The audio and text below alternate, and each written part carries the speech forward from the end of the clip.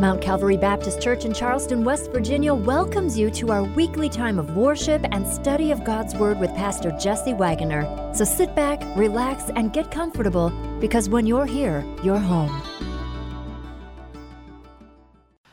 Well, I conducted a survey this week. I surveyed those who were here for our prayer gathering Wednesday, so thank you for participating in that. I surveyed my life group on Wednesday, and then I put it online because I was making a video to introduce this series. Some of you may have seen it, and I said, you think about these things we celebrate at Christmas, the kind of the sentimental things of Christmas. Then I realized, I thought, I have never been in a one-horse open sleigh with jingle bells on it. I have never actually seen chestnuts roasting by an open fire in my life. So I thought, is it just me? Am I just like the Christmas dud guy that that misses all those kind of things? So I started a survey, asked you. 135 people responded either in person or online, and I found out a few of you have had the full Christmas experience. There was 15 of you that said you'd actually ridden in a one-horse open sleigh. So whoever you are, I salute you for having that pristine Christmas experience. There was only 10 of you that said you'd actually seen chestnuts roasting on an open fire. And I had some people inform me more about chestnuts and trees and all that kind of stuff that I really wanted to know. But anyway, not all of us have Christmas. And I also understand at Christmas time, not everybody experiences this as a joyful experience. There are some folks that avoid this as far as their emotional involvement because they have some bad memories. Or maybe there's some hurt, maybe there's some loss, maybe there's someone that used to be in your life and is no longer there. Maybe there's some trauma or from the childhood or whatever it is, or maybe just you're going through a difficult time. But I want to assure you that the sentimentality of Christmas, enjoy it. Enjoy it thoroughly.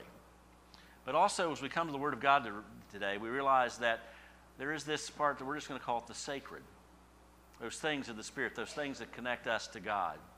And the great news is all of us, every last one of us can participate in the sacredness of what God has accomplished. And I'm going to just take you down the page. If you have your Bible open at Luke chapter 2, we're just going to talk about joy to the world. That's our subject for this month. And today I want to just talk about a Savior is born. Okay? So you know this passage very well. Probably most of us could pretty much quote it from heart, from our minds. But I just want to look at verse 11. Because in verse 11... Verse 10 and 11 and 12, an angel speaks to the shepherds. And you have to understand these angels had come from God himself with a message directed by God himself. So this message is God's first commentary on what has just happened in Bethlehem. This is his statement to us. And it says, I just want to read verse 11. For there is born to you this day in the city of David a Savior who is Christ the Lord. City of David, got that. We know the one was born, got that. But I want you to look at this last phrase. A Savior who is Christ the Lord. Savior, Christ, and Lord. Those terms, as much as anything in this statement of God to man, tells us the sacred message of the cross, of Christmas, which leads to the cross and redemption and heaven and everything else that this book contains. So I just want to look at these kind of terms, and particularly these three that you see in the text in front of us. And the question is, what would they have meant? How would the shepherds that are out there watching their flock that night, and suddenly they see angels and all that, and of course they make their way to Bethlehem and they find Jesus laying in a manger and all that. How would they have reacted to these terms? What would it have meant to them? So I want to go back into the Old Testament and just kind of explore those terms.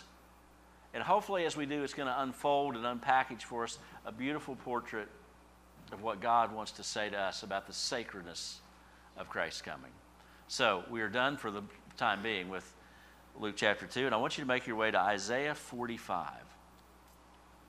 I'll give you just the quickest of preparation to get into Isaiah 45. First of all, Isaiah, 66 books, long book, 66 chapters in this book, I should say. It's a long book, covers a lot of territory. Basically, chapters 1 through 39, predominantly.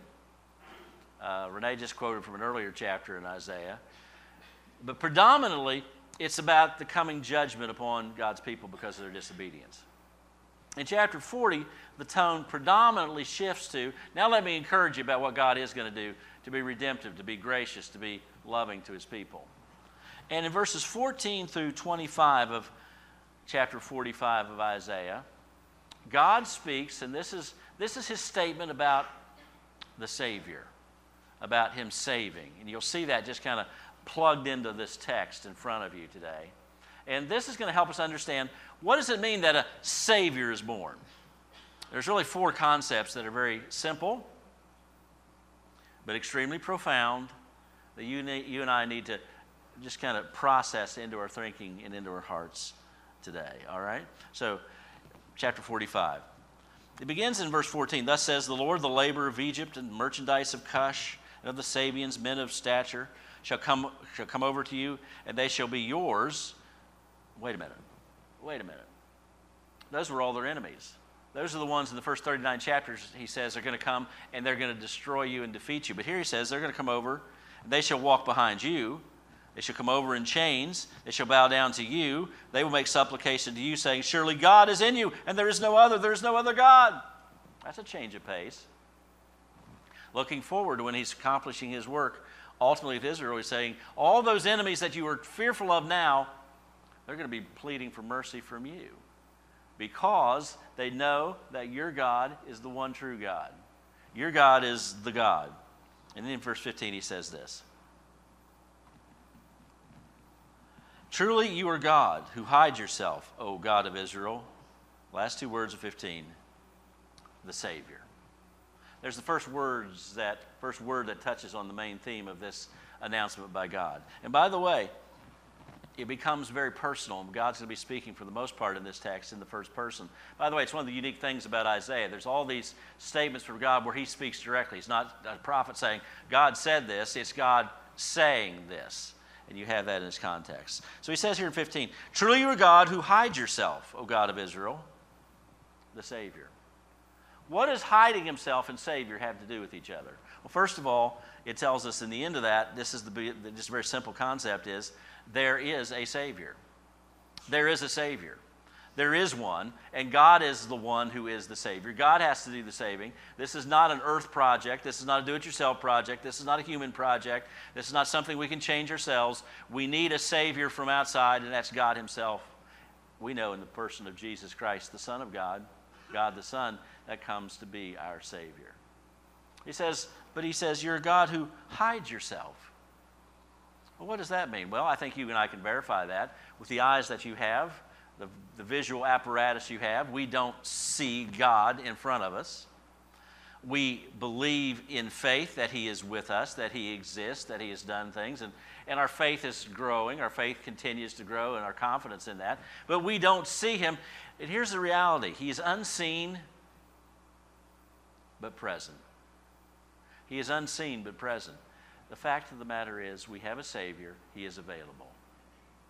There's no supply chain problem between God delivering salvation from heaven to earth. He accomplished all of that. He overcome his enemies. He accomplished that in the person of Jesus Christ. With that in mind, he says to us, there's a Savior. Now, you and I know that, but I want just to note that as a reality, and also to say this, because there might be someone here this morning that struggles with belief in, is there really a Savior? Do I really need to be saved? What about this message of Christianity? What about this gospel that we talk about and we preach about and we celebrate about and all those sorts of things? Is this real? Is this legitimate? Does this make any cognitive, logical sense in a modern, sophisticated, well-educated, highly technical society? Or is it just some remnant from our fearful myths of the past? Unseen, but a Savior. I just want to say to you, friends, I want you to do this. And I want you, by the way, we're going to make some commitments today. This was going to have two because I'm speaking to two different audiences. But commitment number one, will you commit to do this, to understand where you are with God?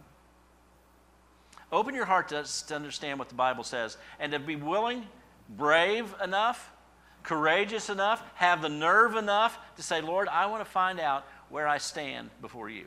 Are we okay? Does something need to change? What do I need to do? And we would like to insert into that questions that you may have the truth that comes from the pages of the Word of God. Well, I'm not sure it is the Word of God. Why don't you read it and at least know what it says and contemplate its message? Why don't you fully investigate it before you reach final judgment? And here's basically what the Word of God says for you. There is a Savior. His name is Jesus Christ. The Bible tells us the wages of sin is death, and that's eternal death for all of us in eternal judgment, separated from the presence of God. For us who know Him, He promises us eternal life because our sins were laid on Jesus when He died on the cross. And all that we need to do is to believe that, accept that in faith. So if that's an open question, maybe that would be a good way to celebrate Christmas. You know, all this stuff's going on around you. You might as well try to figure out what it is. Make a commitment to say, I want to understand where you are with God. And maybe just pray and ask Him to open your heart. Maybe have a conversation with one of us or a Christian friend, or at least be willing to investigate the claims of Scripture. And I would encourage you, if you want a good starting point, find the Gospel of John and start reading through it. It won't take you all that long. But the reason that we point you to John is because that's the purpose for which John wrote that gospel story of Jesus. He wrote these things that you would believe. He wants to encourage your belief. Now, if you're a believer in Christ, there is a Savior. Well, what do we want to do? I want you to make a commitment to do this sometime this month. I want you to commit to revisiting your salvation. Well, what do you mean? You have to get saved again? No. I just want you to go back and enjoy thinking again about the process that God went through to bring you to Him being your Savior. Well, that was a long time ago. I was a little child, whatever. That's all right. Just go back. And then part of that revisiting, reflect on what a difference He's made in your life, however long ago that was. It might be weeks, it might be months, it might be years, it might be decades. But just go back to the reality of salvation, because it says in Scripture, truly you're a God who hides yourself. We don't see Him, but this is true. O God of Israel, the Savior. All these songs that we sing, all this celebrating that we do, all these activities that we're involved in, church and otherwise, enjoy the sentimental. But you need to invest in the reality of the spiritual and the sacred. And just get back to that salvation.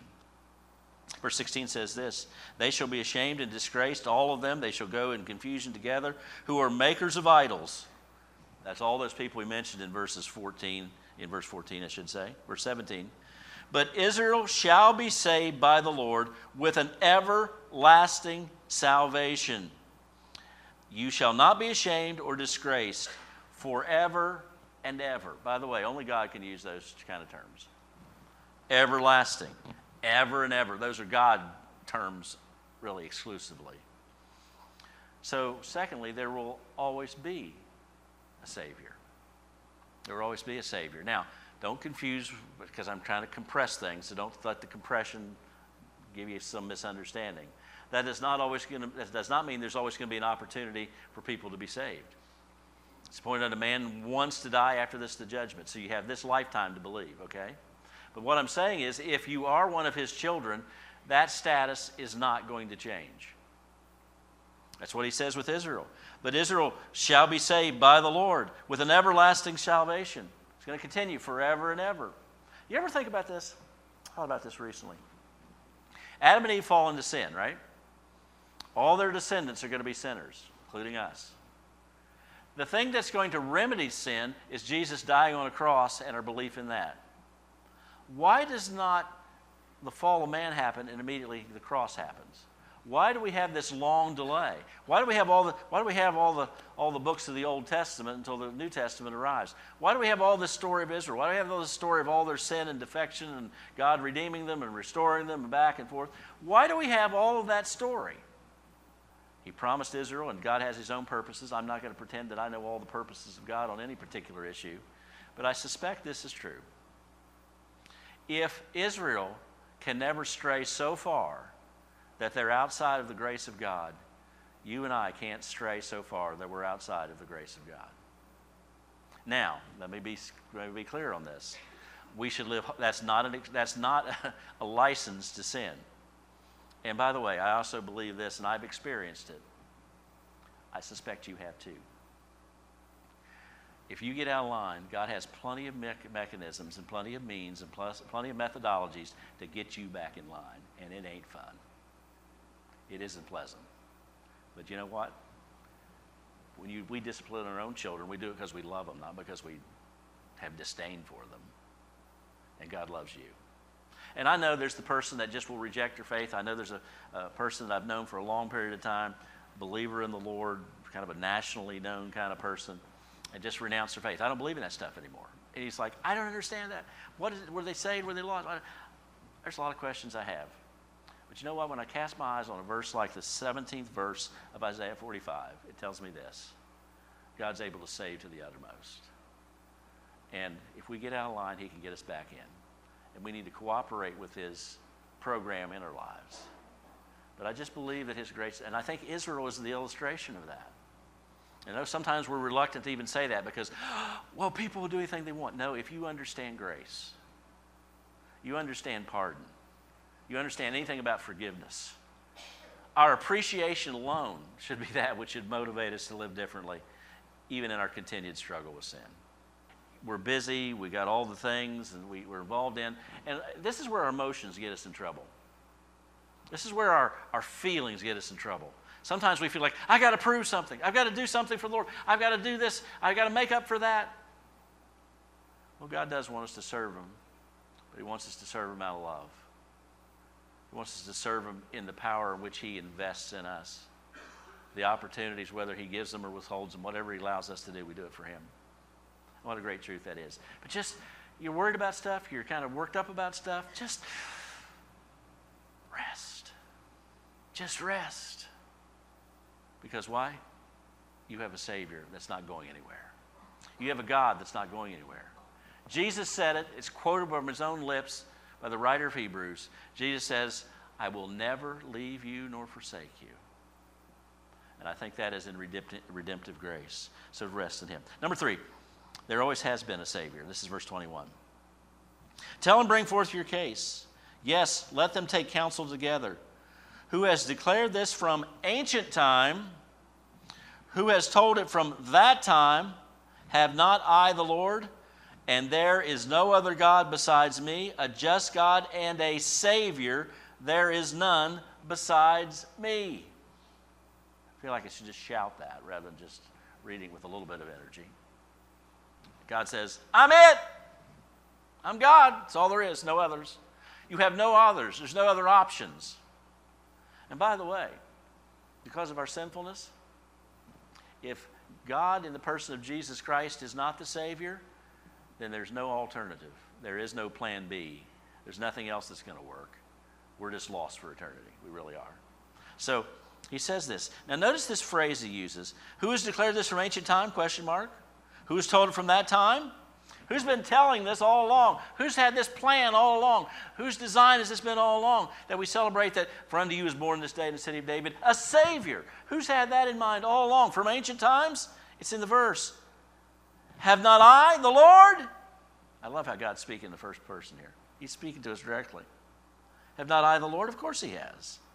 And there is no other God besides me. A just God and a Savior. There is none besides me. He repeats that actually other times in this text as well, the greater text of Isaiah 45.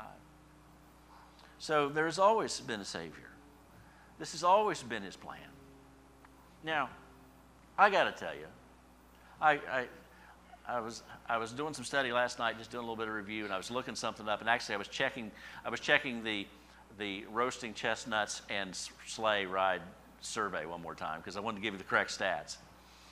And I went to Twitter where it also put this quote, and I saw this thing come up, and someone put this post on there about trying to figure out God's heart and mind and things, and then just all the thread just went on for, I don't know if this is the proper digital way to say it, it just went on for miles. You're just scrolling, so people arguing back and forth, and just like, I just wanted to say, you people on my screen, you don't know as much as you think you do. That's what I wanted to say. But I didn't put a mean tweet on there, so I just left that alone. Okay, I just left that alone. So I got to say, there's a lot of things I don't know about God's purposes and how we interact with that and will. I think both of those things are always true all at the same time, and we always want to say it's either or. In God, it's a great big both and. But it is his purpose to save. It is his purpose to be the Savior. His purpose to call men to himself. And I take it that invitation is open to anyone. But that's his purpose. And how that meshes together, I don't know, but I do know this. This has been the plan all along. This is not an afterthought. This is not we tried A, we tried B, we tried C. Let's try something else. No, this has always been the plan, to bring glory to himself. And part of his plan is to bring Israel back to himself. That's the reason it was announced to shepherds, because Jesus was the Lamb of God. There's some symbolism there. That's the reason he called the wise men, who came actually probably much later. You might want to move the wise men over on the other side in your nativity scene, because they really weren't there the night that Jesus was arrived. It had been awful crowded there around the manger if they all were there one time.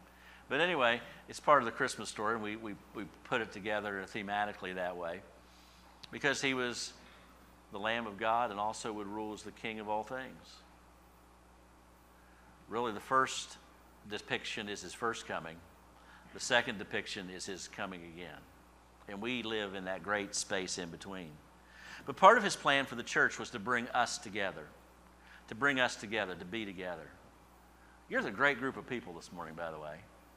You're the great group of people this morning. You're with some people that are real trophies of God's grace. Everyone's a trophy of God's grace. But there's some interesting stories, interesting twists and turns, interesting different kind of people, different talents, different stories in life, different abilities, different placement. But you know what?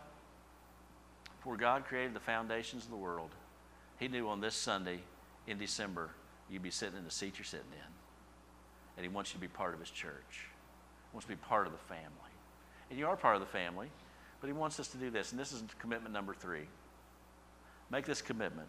Commit to taking one more step toward community. It's a great time to do it. Maybe it's just as simple as, you know what, I've done this in years past, and I really want to make a commitment to do it this year. If I get a Christmas card or a message from somebody that I know but I'm not close to, I just try to pick up my phone and call them right then. I'm not real good at my handwriting doesn't work real well on Christmas cards, okay, it's that bad. But just to call them up, just to keep some connection to, especially believers in the Lord, because I want to call them and encourage them. Maybe you want to scroll through your contact list on your phone. Who have I not talked to in a while? And I can call and I can connect with that person. Maybe I can connect with somebody in the body of Christ. You know, there's that couple, that person, that individual that I don't know very well. How can I get to know them? How can I reach out to them and encourage them? And probably in the process be encouraged in reverse. Maybe it's a phone call, maybe it's a get-together, maybe you go out for coffee, maybe you get together for a meal, maybe you invite them over for some of those Christmas goodies that you shouldn't eat too many of anyway. But take one step toward community. Maybe it's getting involved in a life group. Maybe it's getting involved in the activities of the church. Maybe it's serving for that Christmas toy shop coming up mid-month. It's a great time of fellowship. But just say, Lord, somewhere in this month, I want to make a commitment. You pray over this. I want to make a commitment to just take one more step toward community. Go to 22. Very famous verse in Isaiah. Look to me and be saved, all you ends of the earth, for I am God and there is no other. Some of you know of the great Baptist preacher of well over a century ago by the name of Charles Spurgeon. And he's known as one of the great preachers of our history. And this was the verse that was preached that God convicted him and brought him to Christ. Look. And notice what this verse says. Look to me and be saved, all you ends of the earth. For I am God, and there is no other. I've sworn by myself, the word is going out of my mouth in righteousness, and shall not return, that to me every knee shall bow, and every tongue shall take an oath.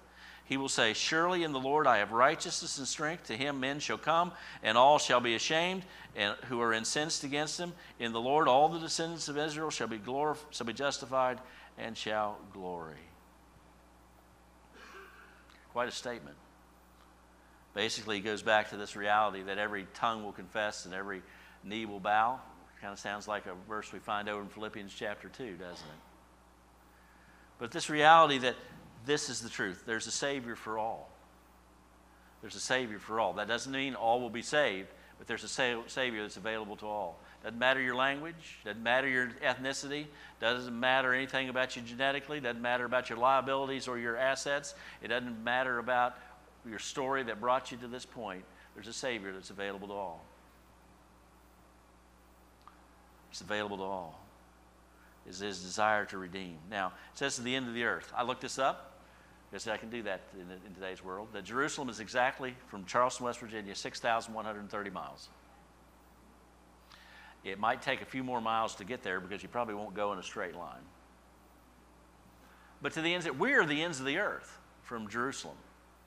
This great expanse between where these words were said to this man, this prophet by the name of Isaiah, as God speaks through him to us. Salvation has come even all to the ends of the earth. And the reality is, God wants us to keep sharing that message. Here's your commitment. Your commit to taking one act of outreach. Commit to one act of outreach this month. It could be as simple as an invitation to come and be involved in those things on that list. Maybe you want to write out somewhere in your Christmas card or something you put online, your story. Maybe you could answer this question somehow publicly. Why I celebrate Christmas? And it's a great opportunity to talk about your faith. But you know what? You can't do that one here. You can't do that one here. Back in November, early November, we were having a deacon trustees meeting. We were going to get together at 6:30, and we were going to work on budget stuff and all that sort of thing. And Joe had just left, and I was the only one in the building. I was going to stay through. And so I was here. So I just had been upstairs doing some things. So I had my cell phone laying down. I had my keys laying there on the table. And I just came down. It was one of those days I'd been dreary all day. And suddenly I looked out those glass doors, and it was bright and shiny sun. And we'd done some work over here on the corner of the building I hadn't seen. I thought, I'll just take a walk around the building and go see that, because we're going to talk about that as a celebration point in our meeting later on. So I went out the door. As soon as I went out the door shut, click. I have no phone, no keys. No one to bang on the door to let me back in. I couldn't even call Joe because I just look him up in my contacts. I don't know what his phone number is. So if I even borrowed a phone from across the street, who do you want to call? I can't get him. I knew my wife was involved, I think, in piano lessons at that time. I could have called her to call Joe. So I'm locked out, and I'm thinking, okay, what am I going to do? He's going to be back sometime. So I come around, and I'm sitting on the steps here. I'm locked out of church. It wasn't my plan. I'm sitting there. This guy comes riding up on a bicycle and says, "Are you the pastor?" I don't know. Do I look sick or something? I don't know why you picked me out as a pastor. I said, "Well, yes, I am." And he starts talking. I said, "Before this conversation's over, I'm gonna try to talk to this kid about the Lord." I did my best. He was a talker. He was a chatty one. So it was really, it was kind of like get the shoehorn, kind of just Jesus, gospel. So we kind of got through. And before he's done, another guy comes walking up to him and up to us. And he says, "Are you the pastor?" I'm like, I should get locked out more often. He was a little harder to talk to because he was wanting to get somewhere. So, and to me it was like, okay, here's the picture. Jess, are you so dense that you need these kind of pictures? I guess so. You know what? We got to get out of this place to share the truth that there's a Savior and a Savior for all. Maybe you know a person that loves music. Invite them to that cantata program. Maybe you got some little kids and they're really rambunctious and full of energy. Bring them Wednesday night, all right? We will burn all the energy out of them, okay? We will do that. And we'll share Jesus with them at the same time. One act of outreach. I love this chapter. I wish I had time to delve into it more in detail. I want to read verse 22 again as we summarize. "Look to me and be saved, all you ends of the earth, for I am God, and there is no other. For unto you is born this day in the city of David a Savior." There is a Savior. There's always been a Savior. There always will be a Savior. And there's a Savior that's available to all. It's up to us to walk out these doors and find somebody that we can tell about our Lord. Thank you for joining us for this time of worship and study brought to you by Mount Calvary Baptist Church in Charleston, West Virginia. If you are in the Charleston area, we would love for you to worship with us in person. For service times and more information, visit our website, calvarywv.com. Until next time, may His blessing be yours.